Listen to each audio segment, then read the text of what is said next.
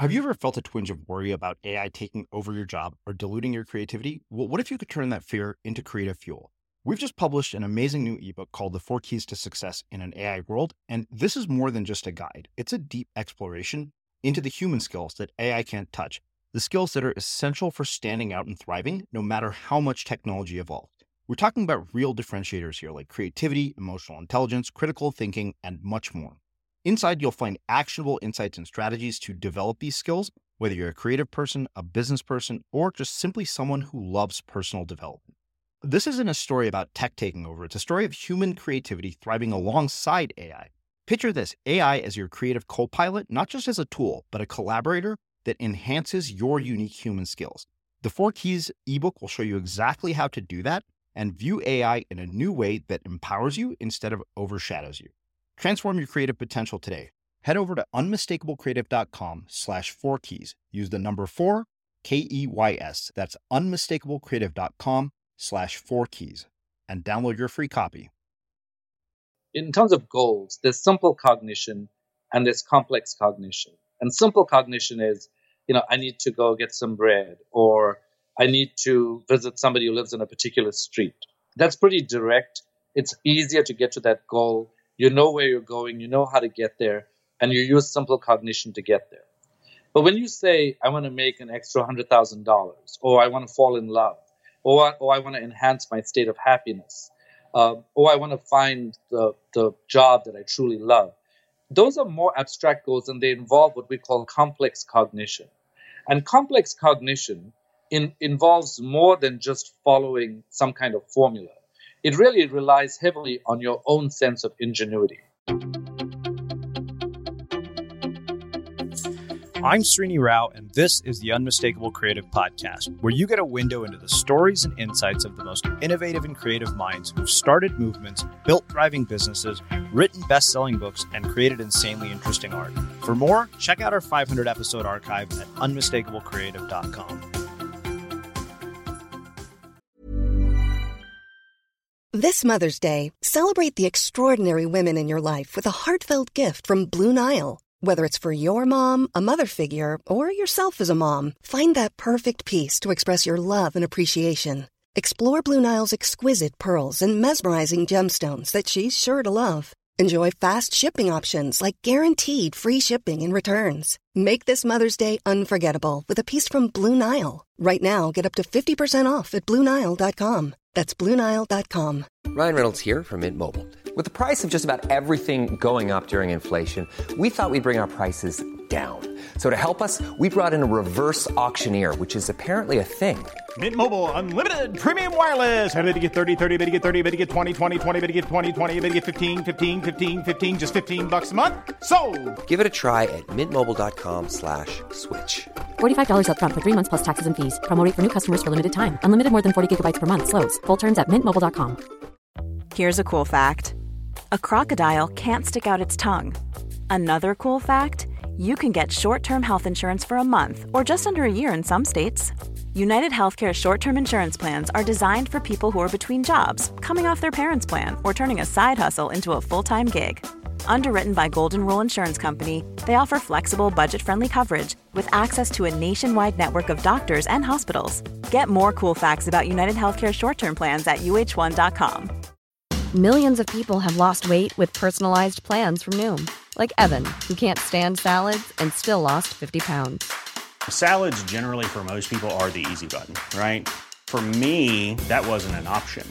I never really was a salad guy. That's just not who I am. But Noom worked for me. Get your personalized plan today at Noom.com. Real Noom user compensated to provide their story. In 4 weeks, the typical Noom user can expect to lose 1 to 2 pounds per week. Individual results may vary. Hey there, it's Michelle Norris. I'm host of a podcast called Your Mama's Kitchen. When I travel, I'm usually looking for a way to find a taste of home when I'm not at home. And one of the things I love to do when I am at home is entertain. And Airbnb allows me to do that. When I was in California recently, I rented a house that had a great kitchen. And when we were sitting around the table, we were all thinking, we're in someone else's house. Someone could be in all of our homes as well. If you have a home, but you're not always at home, you have an Airbnb. Your home might be worth more than you think. Find out how much at airbnb.com/host.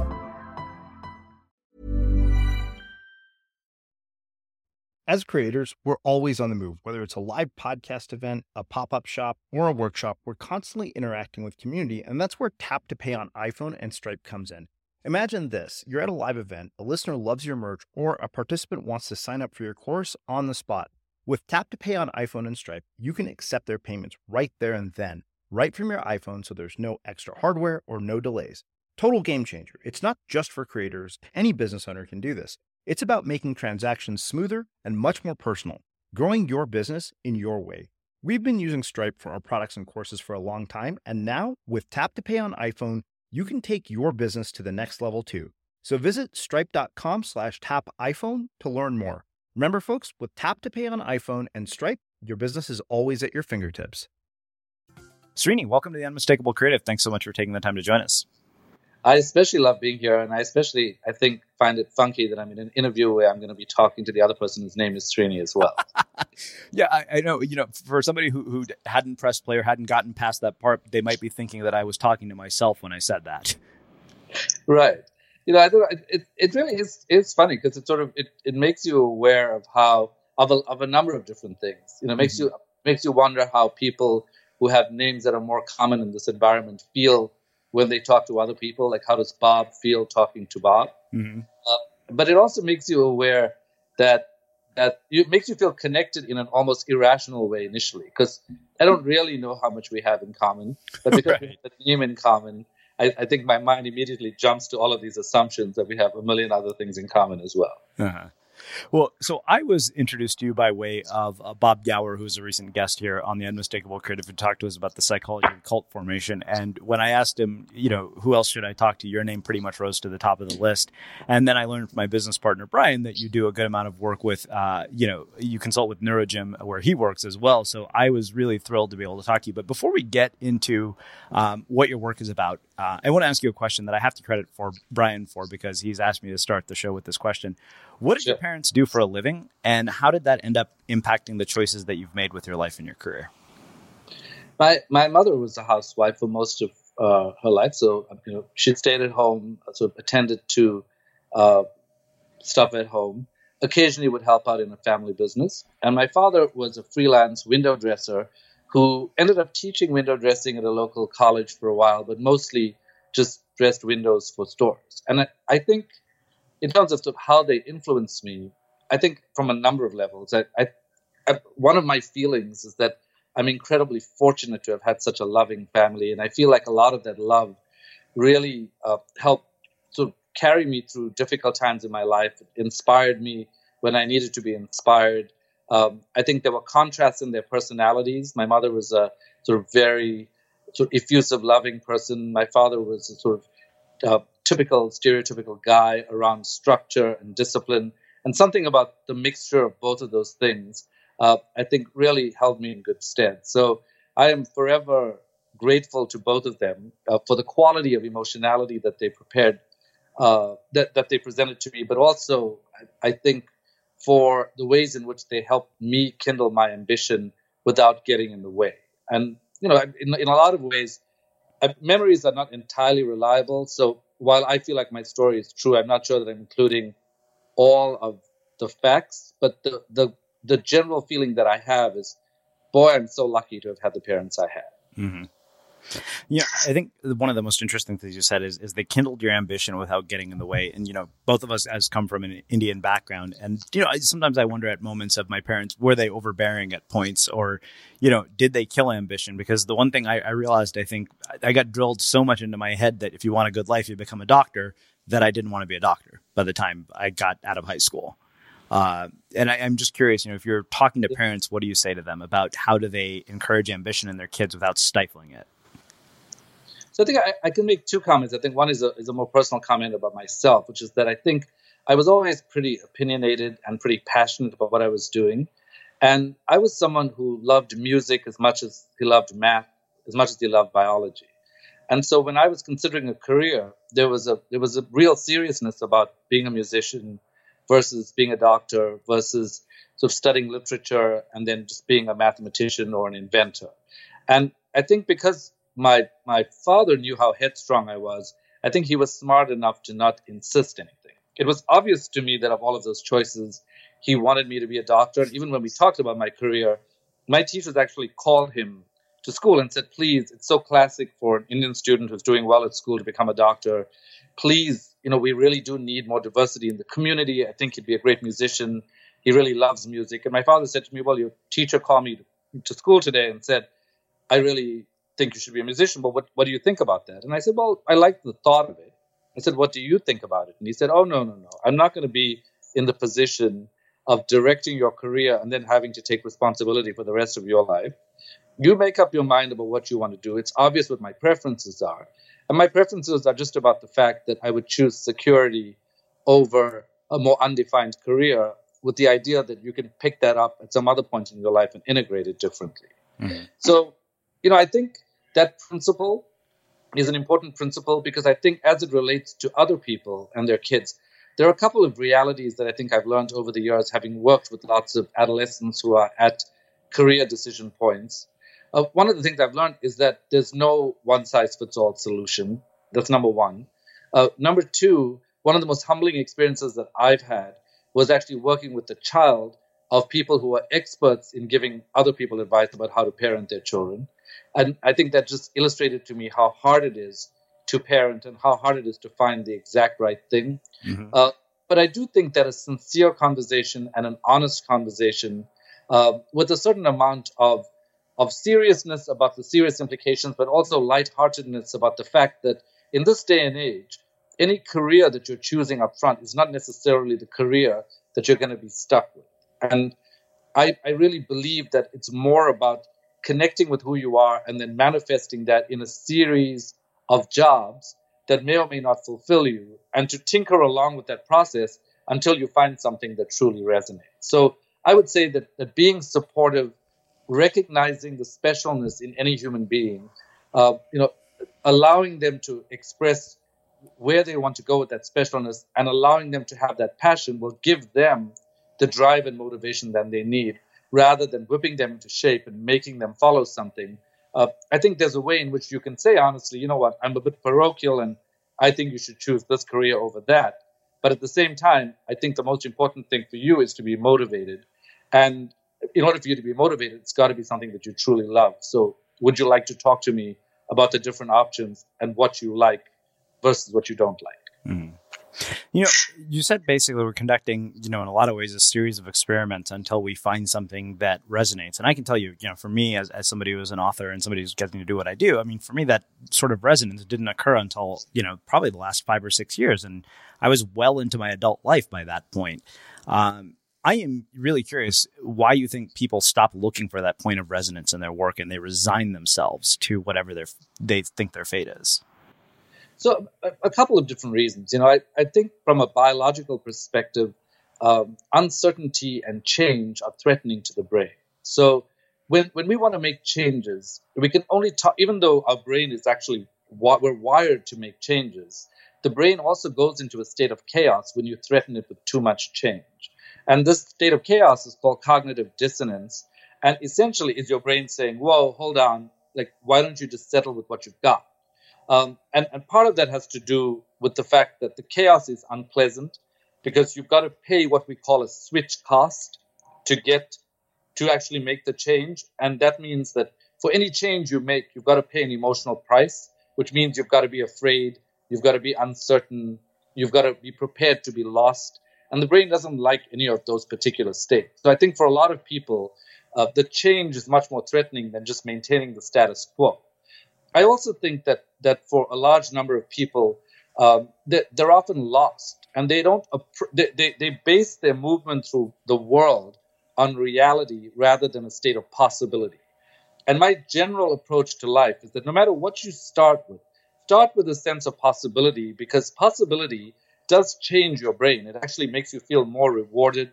It's basically a message to your brain that says, hey, I don't know how to get to where I need to get to, but I know it's possible. So can you please get on board? And once you start with that approach, you can then approach what you need to approach, stop when you need to stop, because nobody can do constant change. But at the same time, I think it's a tragedy if we just settle for the status quo.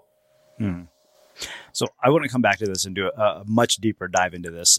But before we get there, one of the other things I know from reading your bio is that you grew up in South Africa, and I know you mentioned that you've been asked several occasions about growing up during apartheid. And I just was so curious about what that was actually like. What impact did that have on sort of community and race relations that you were raised with? And how did that impact your entire perspective on the world and life? Yeah, it's a strange feeling growing up in a community where you have your own beach, so you can't go to a white beach or a mixed race beach or a black beach. You can't go. You can shop in the shopping mall, but you can't eat in the shopping mall. You have your own amusement park. So it's a strange feeling to grow up in that kind of segregated way. And I think different people manage that in different ways. I think for me, part of my defense around that was to really enjoy the vicariousness of it. And so if I was walking past a pool where there were white children playing in a pool and there were 2 droplets of water that landed in my hand, I would just become completely aroused and excited by the thought that something had happened that was not supposed to happen. And so I think a lot of my own defenses were really erotized. And I sort of began to feel curious about the things that I couldn't be part of. And I think for me, that curiosity fueled a lot of my own movement. One of the profound experiences I had was going to Stellenbosch. I grew up in Durban, and I was the first student of color in this department that I went to. And I remember the first day entering the dining hall and having everybody speak Afrikaans, which was my second language, but also laugh. I felt like my Afrikaans was not great. So I was like, what are they laughing at? And there are 2 things that I think I took away from that. One was I very quickly brushed up on Afrikaans so that I could begin to speak the language of the other person. And the second thing was that I actually just took a chance and started socializing with people and recognized that was one of my first experiences where I recognized that when there are differences, we often make assumptions that people on the other side are necessarily, that they feel negatively because of the policy in South Africa. But in that particular instance, I reached out with a sense of genuine curiosity and love and became integrated in that community in a way that I had never anticipated. And it really allowed me to dissolve this generalization that when there are political systems that have general tenets, that they reflect individuals at the finest levels. Because what you find is you begin to understand that a lot of times people are threatened. So because they don't know what it is to be another color, and so they want to protect their self-interest. They also then start feeling guilty because they feel like you must hate them for being unfair. And that's just not what I felt. So, partly protected by the love of my family and partly protected by my own curiosity and drive, I felt very fortunate to have been in a position to have loved people of all races in South Africa. And I think, in particular, to have been in the position where I could express that love to people who are on the other side of apartheid, and then to feel integrated progressively over time was really a very good fortune for me. If you say, well, surely there must have been something difficult about it, I think there was. And I think one of the things you learn is that there's only a certain level of that you can take in, because you really have to remain functional and you really have to find a way to navigate that society and the world. And so developing those defenses really helped me navigate that society and the world. And I think it taught me a lot about, even today, when you see there's so much political fragmentation, there are so many fragmentations of opinion. My first response when I'm confronted with difference is not to freak out and say, oh my God, I can't believe you don't believe what I think. It's to stop and say, what's going on here? Like, are these differences for real? Or are these just things that we're doing, ways that we're posing to make ourselves distinct? And is there some possibility for love? And it may sound strange for a neuroscientist to take that angle and things, but I really believe in love, and I believe in a sense of possibility. And I think that's what that environment taught me.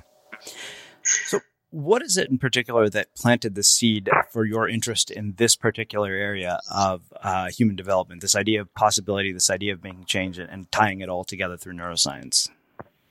Well, I think I was always really curious about the human body, both aesthetically and scientifically. Like the thought of going through my life and not having a detailed education about the human body was very unpleasant. So I think at the most fundamental level, I just wanted to get my hands into what it is to be human and to really understand this physical body as much as I could understand it. And I think that inspired my interest in medicine. I think along the way, I became fascinated by mechanisms and I became fascinated by the way the body operates. And by the time I got to psychiatry, I recognized that there was something that was related to the physical body, but that also was much more abstract than a lot of the other processes because we couldn't visualize them. And so I think my curiosity was piqued by the fact that there was this thing called a brain that seemed to be involved in human psychology, yet there was a lot about human psychology that we could not perceive. And so, when I was doing this, we didn't really have very much in the way of brain imaging.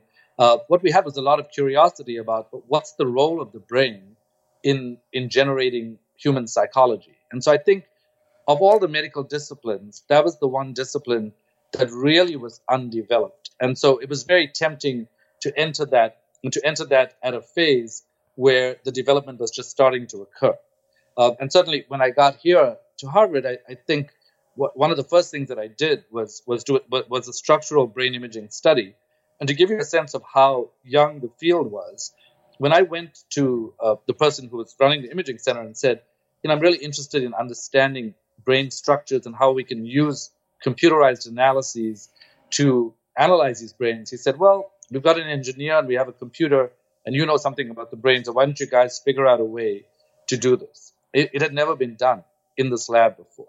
So it was the excitement of that early time and the curiosity and aesthetics about the human body that really inspired me. I would say over time, one of the things that I love doing, because I have a love for the arts and a love for the sciences, and I have a love for the concrete and a love for the abstract, the idea of integrating spirituality with biology and psychology and understanding this in a social context, that complexity really appealed to me. Okay, so many questions come from that.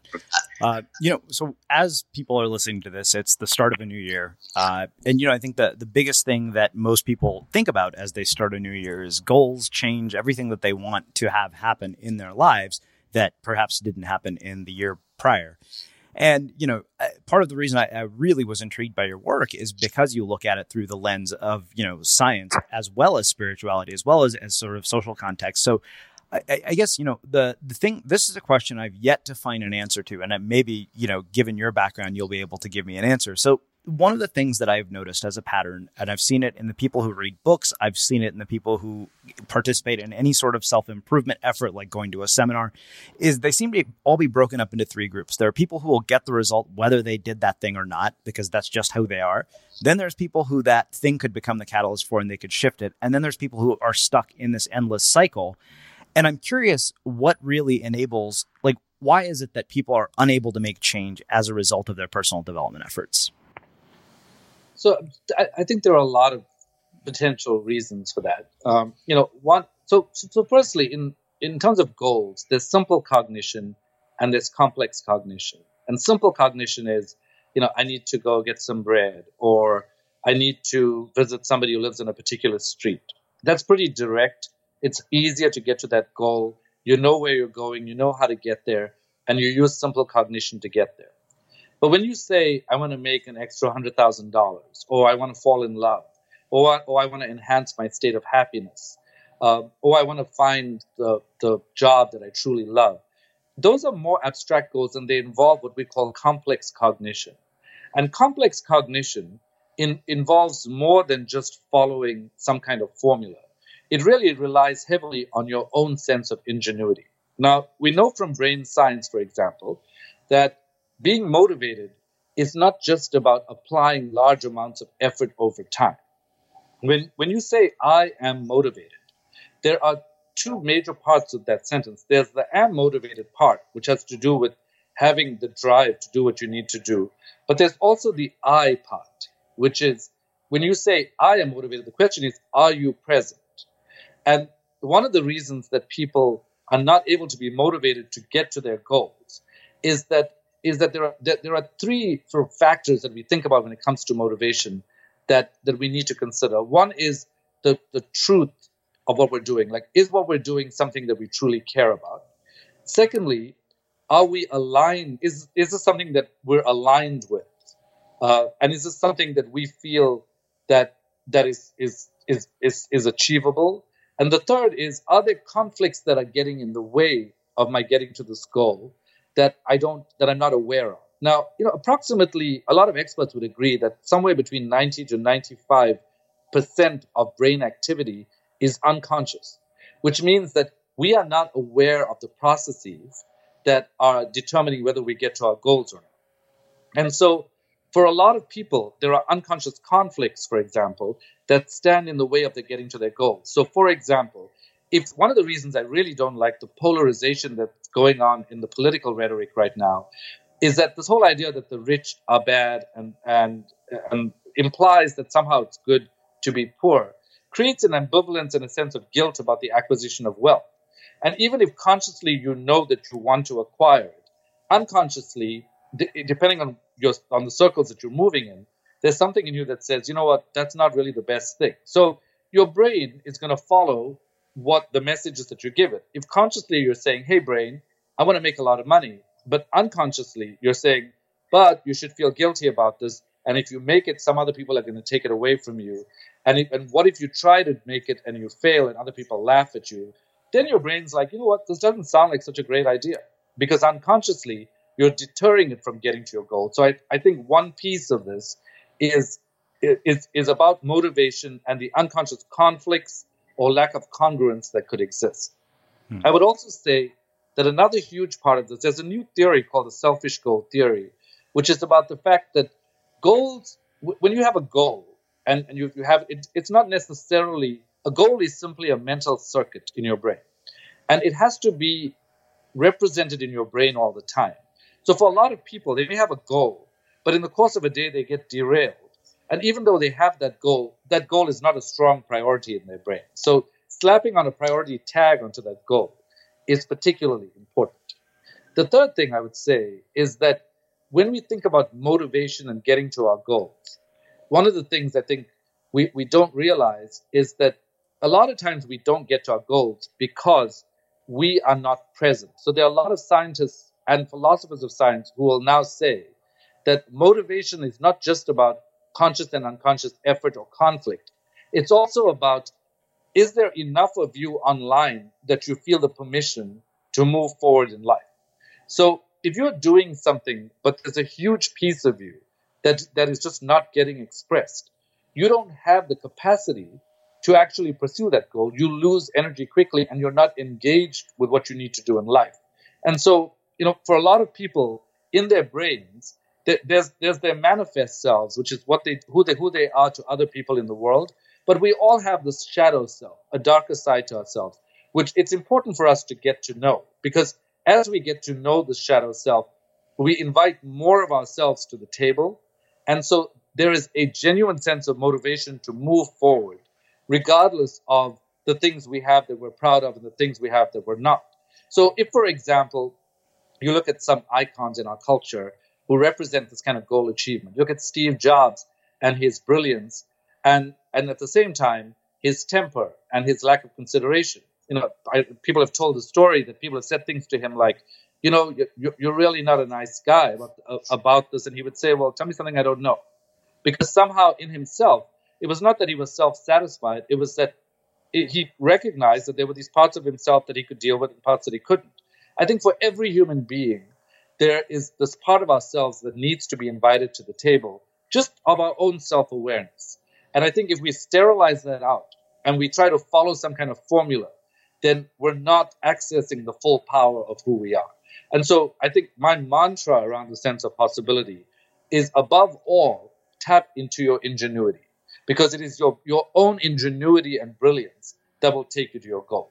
So, for example, in my next book, Tinker, Dabble, Doodle, Try, I point out the One Laptop for All project, where people dropped off a bunch of laptops in a rural part of Ethiopia where kids had never before seen any kind of technology. And so they wondered, what would they do with them? Are they going to sit on them? Are they going to try to eat them? Are they going to draw on them? Well, what they found was that it was just a few hours before they found the on-off button. Within a few days, they were singing ABC songs. And then within a couple of weeks, they had actually hacked Android. And this is from people who had never before had any exposure to technology. I did a similar experiment with a group of executive coaches once, and I had sort of designed this new technology and said, okay, before I tell you how to use it, just take a half hour and explore it and see what you find out about it. Nobody could advance beyond the beginning because they were like, we don't know how to do this. So I think we limit ourselves and we block access to our own ingenuity because we are too busy following other people's formulae rather than really tapping into the fire of our own ingenuity. And if there's anything that I would want to do through this discussion, it is to remind people that there is an innate intelligence that we have, that educational institutions help us shape them, but we have this intelligence that we can access if we bother to take notice of it. Small details are big surfaces. Tight corners are odd shapes. Flat, rounded, textured, or tall. Whatever your next project, there's a spray paint pattern that's just right. Because Rust-Oleum's new Custom Spray 5-in-1 gives you control with 5 different spray patterns. So you can tackle nooks, crannies, edges, and curves without worrying about drips, runs, uneven coverage, or anything else. Custom Spray 5-in-1. Only from Rust-Oleum. Hold up. What was that? Boring. No flavor. That was as bad as those leftovers you ate all week. Keke Palmer here, and it's time to say hello to something fresh and guilt-free. Hello Fresh. Jazz up dinner with pecan-crusted chicken or garlic butter shrimp scampi. Now that's music to my mouth. Hello Fresh. Let's get this dinner party started. Discover all the delicious possibilities at HelloFresh.com. I'm Sandra, and I'm just the professional your small business was looking for. But you didn't hire me because you didn't use LinkedIn Jobs. LinkedIn has professionals you can't find anywhere else, including those who aren't actively looking for a new job, but might be open to the perfect role, like me. In a given month, over 70% of LinkedIn users don't visit other leading job sites. So if you're not looking on LinkedIn, you'll miss out on great candidates like Sandra. Start hiring professionals like a professional. Post your free job on linkedin.com/people today. Hey, it's Ryan Reynolds, and I'm here with Keith, co-star of my upcoming film, If, only in theaters May 17th. Do you want to tell people the big news?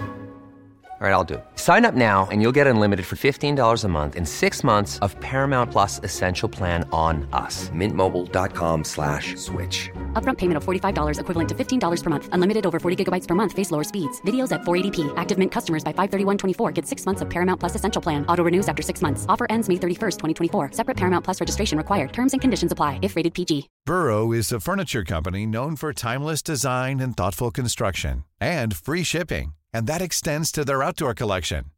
Their outdoor furniture is built to withstand the elements, featuring rust-proof stainless steel hardware, weather-ready teak, and quick-dry foam cushions.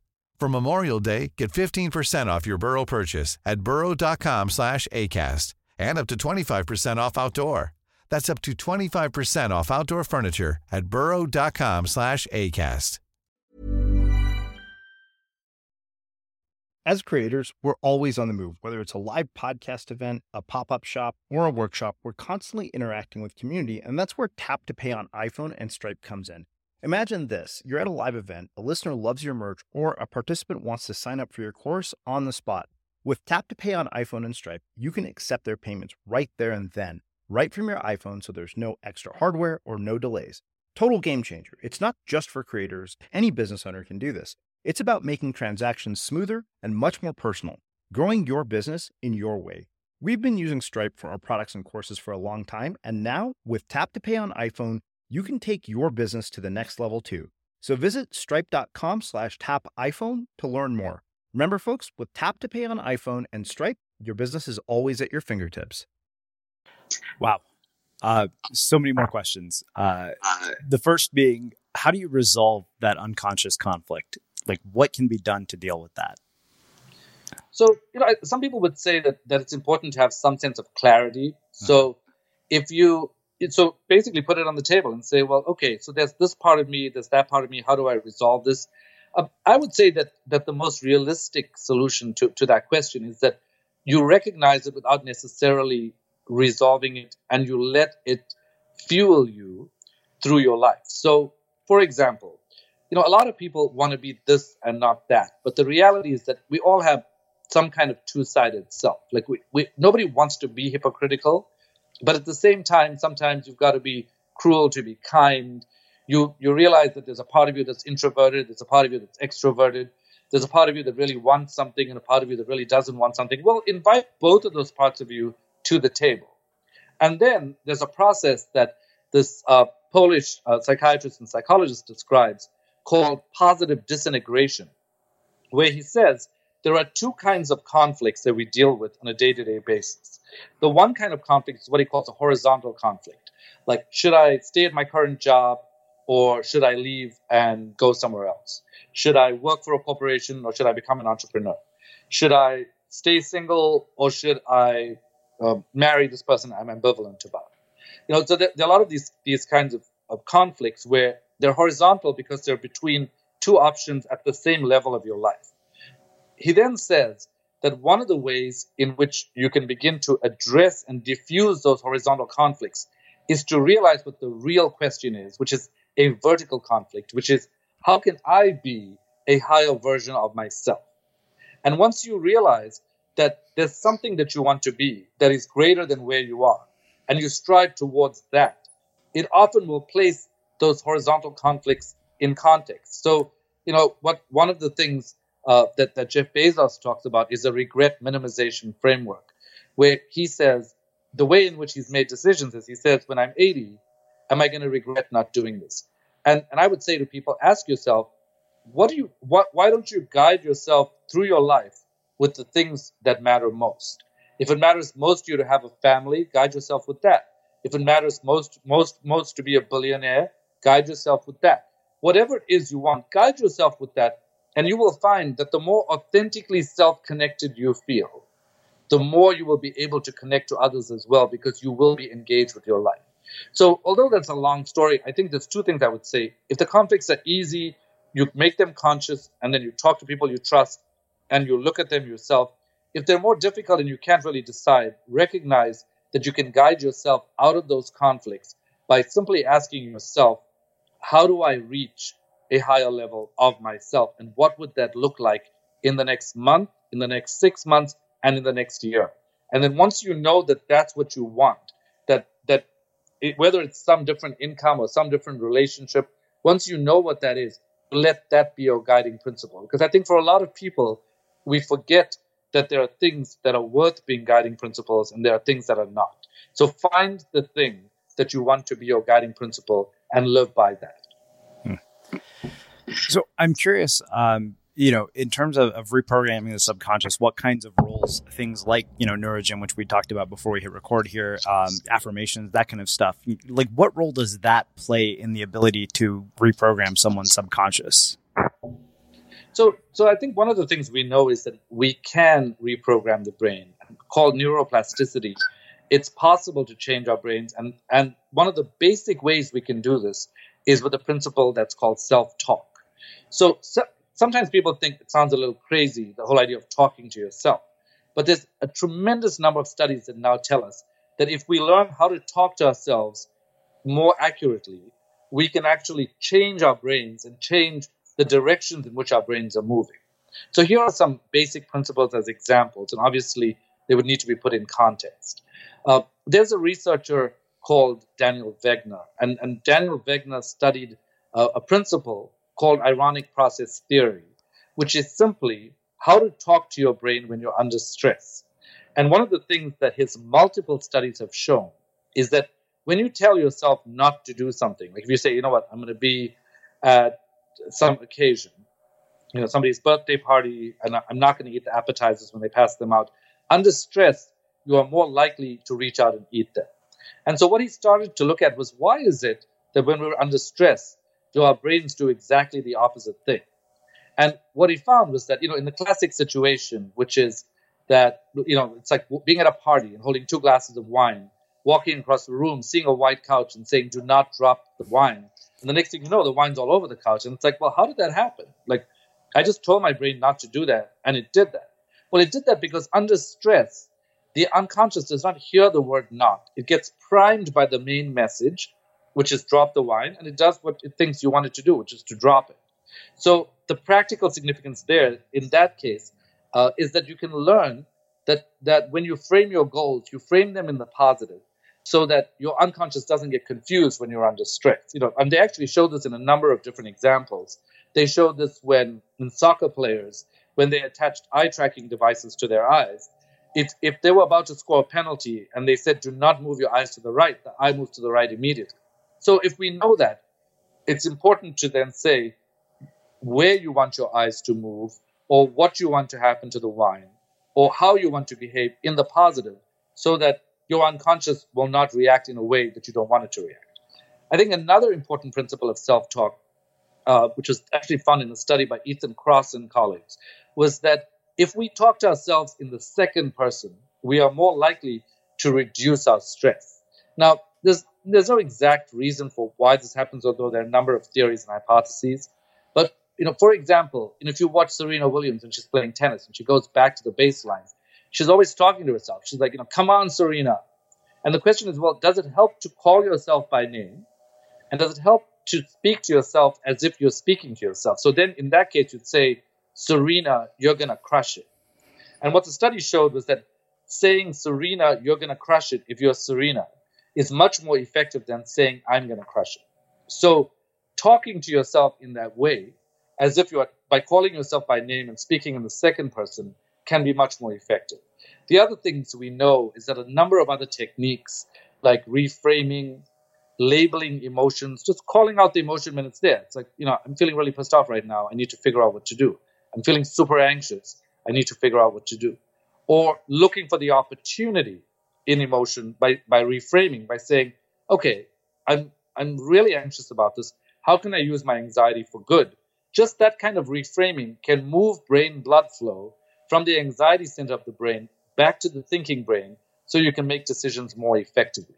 So those are just some of the ways. And of course, there are ways like mindfulness, which is simply focusing on your breath without paying attention to mental chatter, that can really change blood flow, brain blood flow as well, and can also turn on your creativity circuits.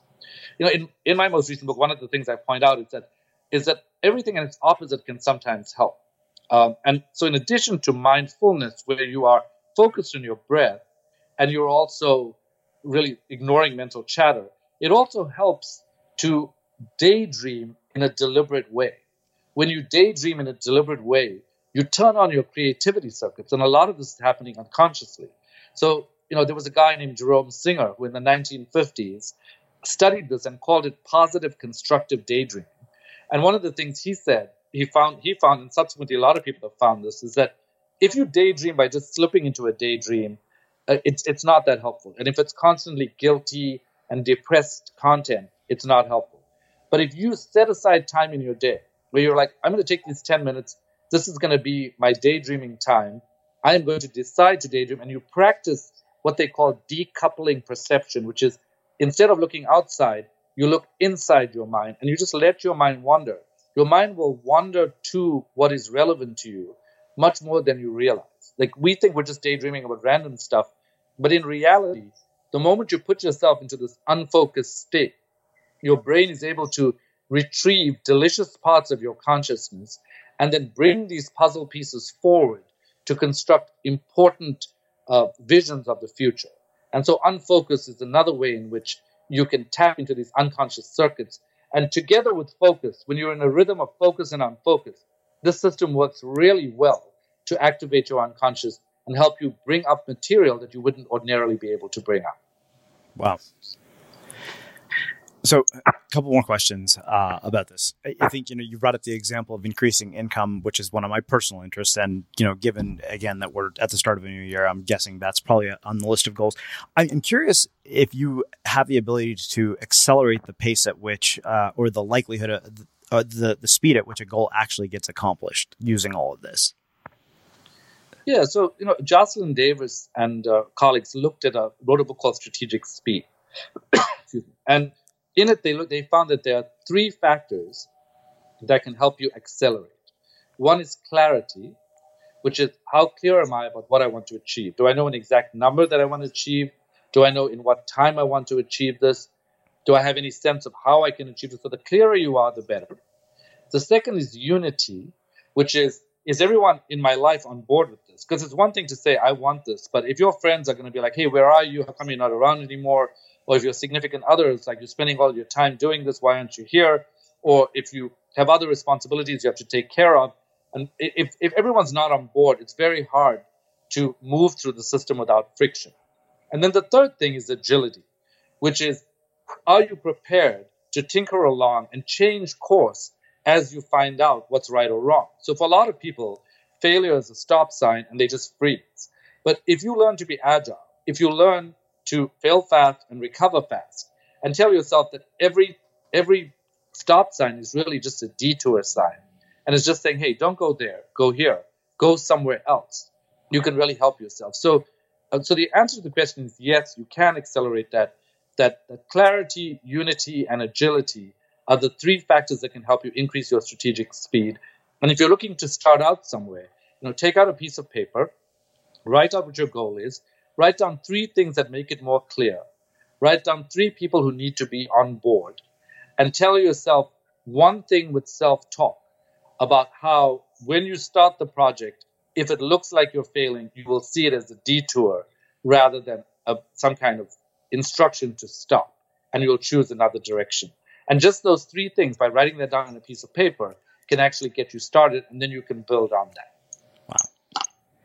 So you brought up focus earlier, and the reason I am personally very curious about this is I'm in the process of writing a book about creative habits. And so I have 2 questions about this based on your own research. One, based on the work that you know and the things you know about the brain, how do we bring about more flow in our lives? And then the other is, what is the role of technology in terms of how it's impacting the brain based on kind of what you've done? Like, how are our smartphones affecting us? How do we become more mindful about how we use technology, and what kinds of effects is it having that we're not even aware of? So the idea of flow, I think, it's a big question. It's pretty much one of the major themes in the book that I wrote. But I'll mention a couple of practical things, and then we can go into things that are a little bit more abstract. So positive constructive daydreaming is one of those things. Developing the habit. I always tell people I prefer thinking of a tinker table rather than a timetable. So, we all use our calendars, and we use some form of calendar to schedule stuff. Paradoxically, a tinker table is something where you fix a certain half hour every day or every other day to basically do one of these unfocused activities. And the more you can build this into your day, the less you will stress out your focus circuits. And so in that time, you can do one of several things. So positive constructive daydreaming is one of them. The second thing is napping. We know that 10 minutes of napping can actually improve clarity. And so it can help you feel freer and give you more energy to be thinking in free-form ways. We know that 90 minutes of napping can actually improve creativity. So that's an important thing to do.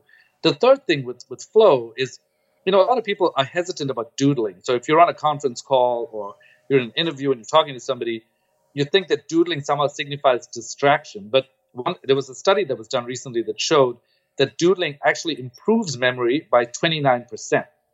And that's because rather than straining our focus circuits, by doodling, we are actually relieving the stress in the focus circuits and allowing our brains to last longer and to be in flow.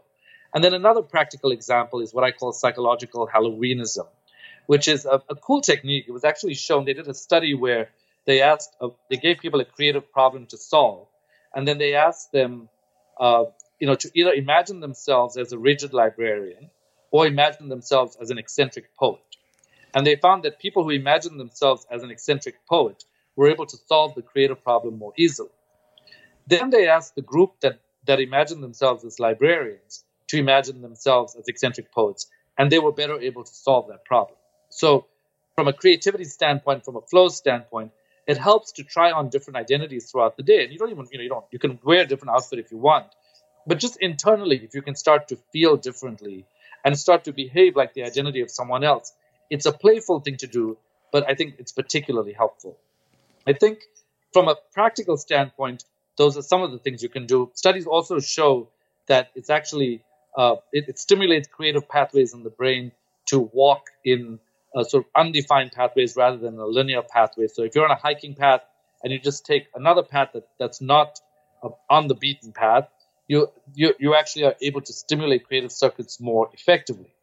From a deeply psychological perspective, I think that flow is a lot of how the brain is working anyway. And learning how to surrender to that flow is really what I think everyone's looking for. And I think the problem as we get older is that our prefrontal cortex, our brakes get really strong. And so we over-apply them and we overuse them. So creating a context where you can learn how to surrender to that in your relationships, in your conversations, in your explorations can actually go a long way. Connected to a question that you asked earlier, one of the things you asked was, about why it is that we're not able to reach our goals. And there's some really interesting theories around this. There's Kierkegaard's whole idea that even though we say we want to be free, we are threatened by the dizziness in freedom. And that it's that freedom on the one hand is this incredible place where you can be without gravity. On the other hand, it's like being without gravity and you have nothing to hold on to. And so it freaks you out. And so for a lot of people, there's this unconscious messaging, which is be free, but not too free. Have a lot, but not too much. Have freedom, but not too much freedom. And, one of the questions one of the phenomena this relates to is something called repetition compulsion. So Freud and a bunch of other psychiatrists and psychologists were standing around watching kids. And what they noticed was that kids behaved in unusual ways. The first thing they thought was, this is kind of weird because what the kids are doing is, firstly, they throw their toys out of the cart. So they said to themselves, as a human behavior, that's strange, and it's even more troubling if we do that as adults. Like, why would our brains be wired to throw out the very things that belong to us? Then they said an even more strange thing happened, which is that the baby started to cry about it. So they were like, well, wait a minute, you just threw your toy out, now you're crying about it. And then the mother brings the toy back and they get really happy. And then the mother turns around and they throw the toy out again. And one of the leading theories around this is that the human brain by default is wired to master disappointment rather than to seek fulfillment. And so one major reframe that I would offer anyone listening to this is to ask yourself, am I spending a lot of my time trying to get good at the fact that life can suck? Or am I seeking some kind of fulfilling activity that I actually love rather than just being a coper in life? Because in order to reach your goals, in order to allow yourself to be where you want to be, you need to get out of this habit pathway of mastering disappointment and build into your week at least an hour of doing something that is deliberately fulfilling. Wow. What about the impact of technology, devices, all of this stuff? Well, I think that if you look at the research in this, I think it works in both ways. I think on the one hand, there's a tremendous amount of research that shows that technology affords us the ability to be creative. It's like you get a text message, you can send a video to somebody now, you can choose from that video, you can send emoticons. So, there are ways in which technology it allows us to be more connected, and it also allows us to be more creative. But studies are also showing that technology, on the one hand, we're connected, on the other hand, we're a little bit more disconnected because we're attached to these machines as devices of connection and are losing out on the person-to-person connection. So you go out at dinner and, somebody goes away and you're checking your smartphone rather than looking around you and noticing people around you, noticing the alive quality of people around you. And I think for a lot of people, there's a tremendous amount of addiction. It's like when you check your email. Part of what people don't realize is that we become addicted to it because it's a little bit like a slot machine. You actually, as you're rolling through your email, you're thinking, did I get a good one? Did I get a good one? Did I get a good one? And so we suddenly become addicted to this. And this really tires out the focus circuits of the brain, puts us into habit pathways in the brain, and makes it much more challenging to change. And for that reason, you really want to learn how to build unfocus into your day, to relieve yourself from this addiction, and to allow yourself to benefit from the creative elements of the technology without succumbing to things like the addiction. Wow. I can see now why Bob referred you as a guest. This has been really just fascinating and mind-blowing. I feel like it's one of those conversations that I will probably go back to like 50 times. No, well, you asked really provocative questions. So it's great to think with you about this because I think one of the paradoxes about having access to this research is that I don't really believe that there's an ultimate truth. I sort of believe everything I say, and I don't believe everything I say.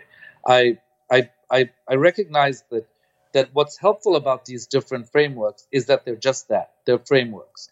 And as I emphasized, I think frameworks by themselves are really not enough.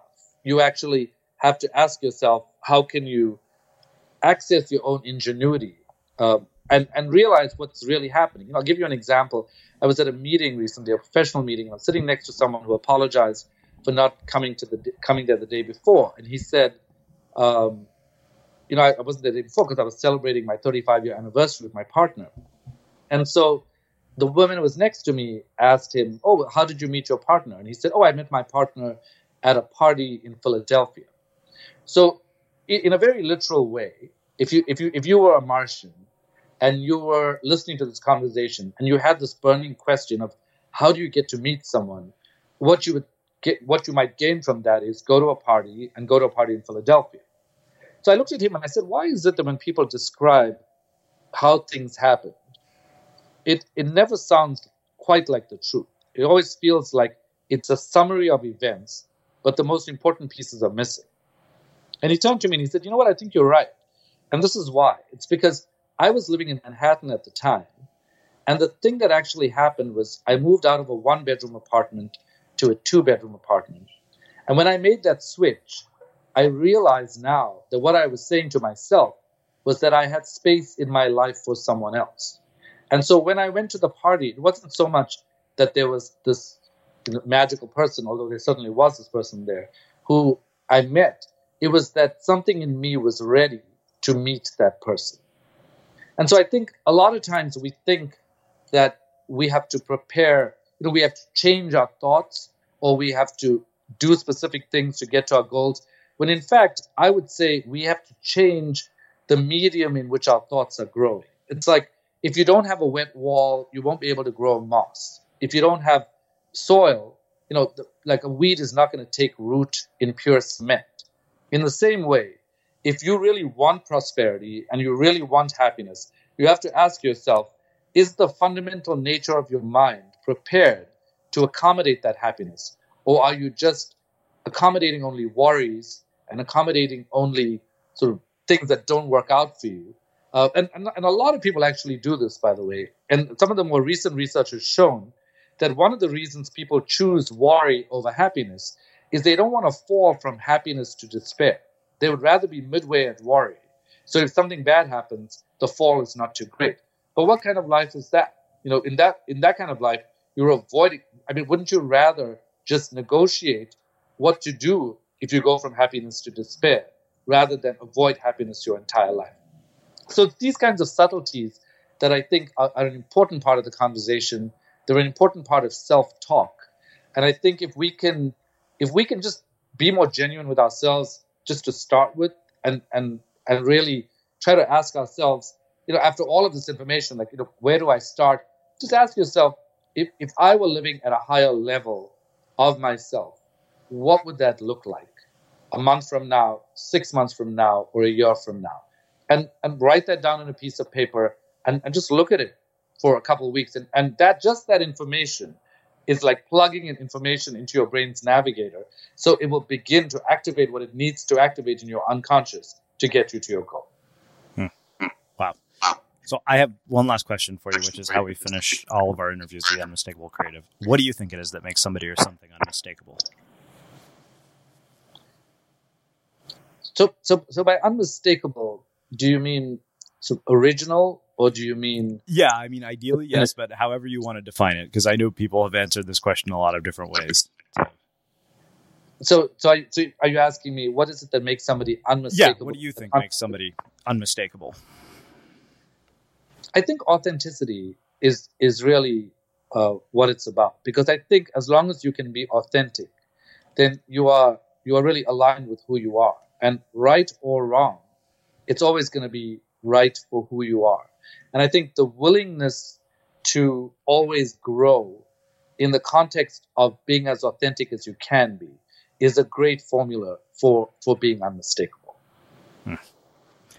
Well, this has been just absolutely fascinating and riveting. And like I said, I can see why Bob referred you. Where can people learn more about you and your work? I'm at drsrinipillay.com and also at neurobusinessgroup.com. And I would love it if people would join the Facebook groups and follow me on Twitter as well. Awesome. And for everybody listening, we'll wrap the show with that. Thank you for listening to this episode of the Unmistakable Creative Podcast. While you were listening, were there any moments you found fascinating, inspiring, instructive, maybe even heartwarming? Can you think of anyone, a friend or a family member who would appreciate this moment? If so, take a second and share today's episode with that one person, because good ideas and messages are meant to be shared.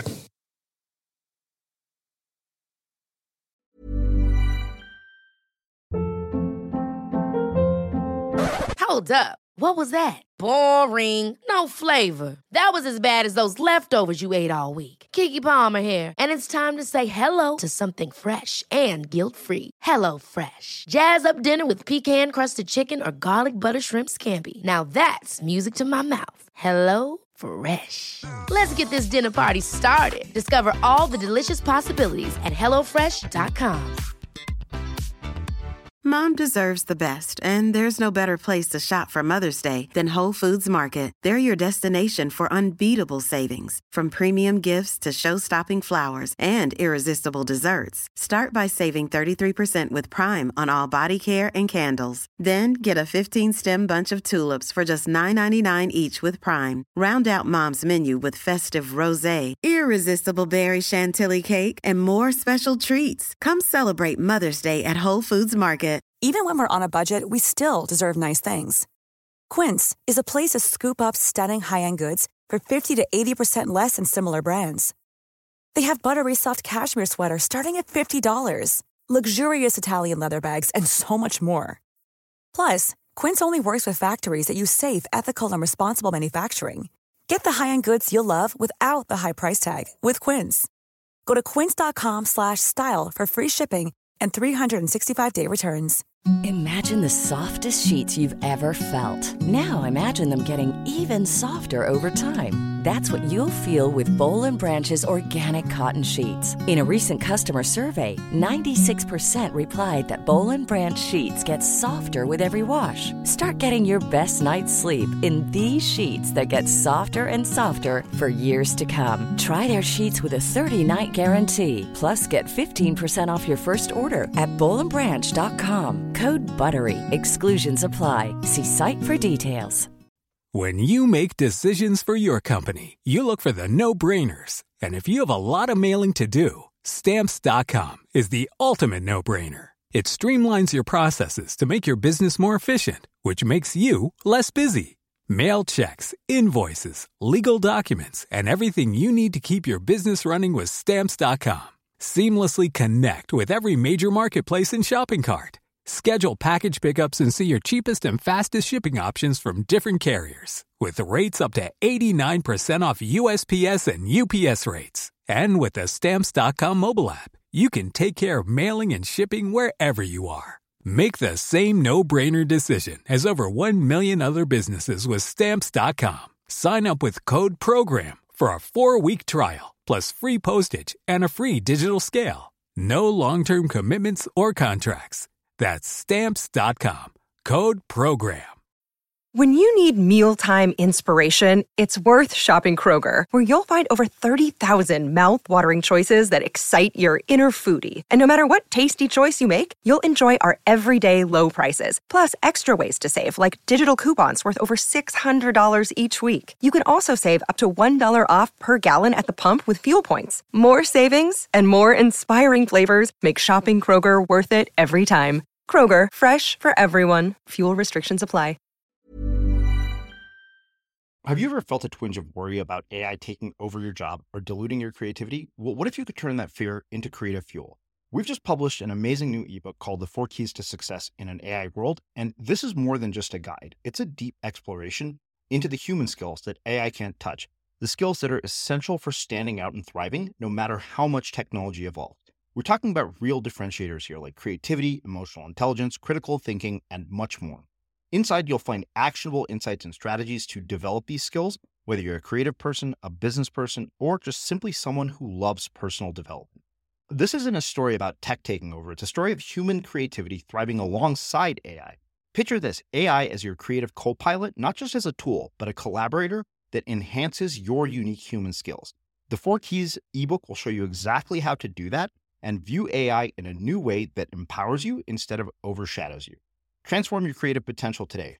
Head over to unmistakablecreative.com/4keys. Use the number 4, KEYS. That's unmistakablecreative.com/4keys and download your free copy.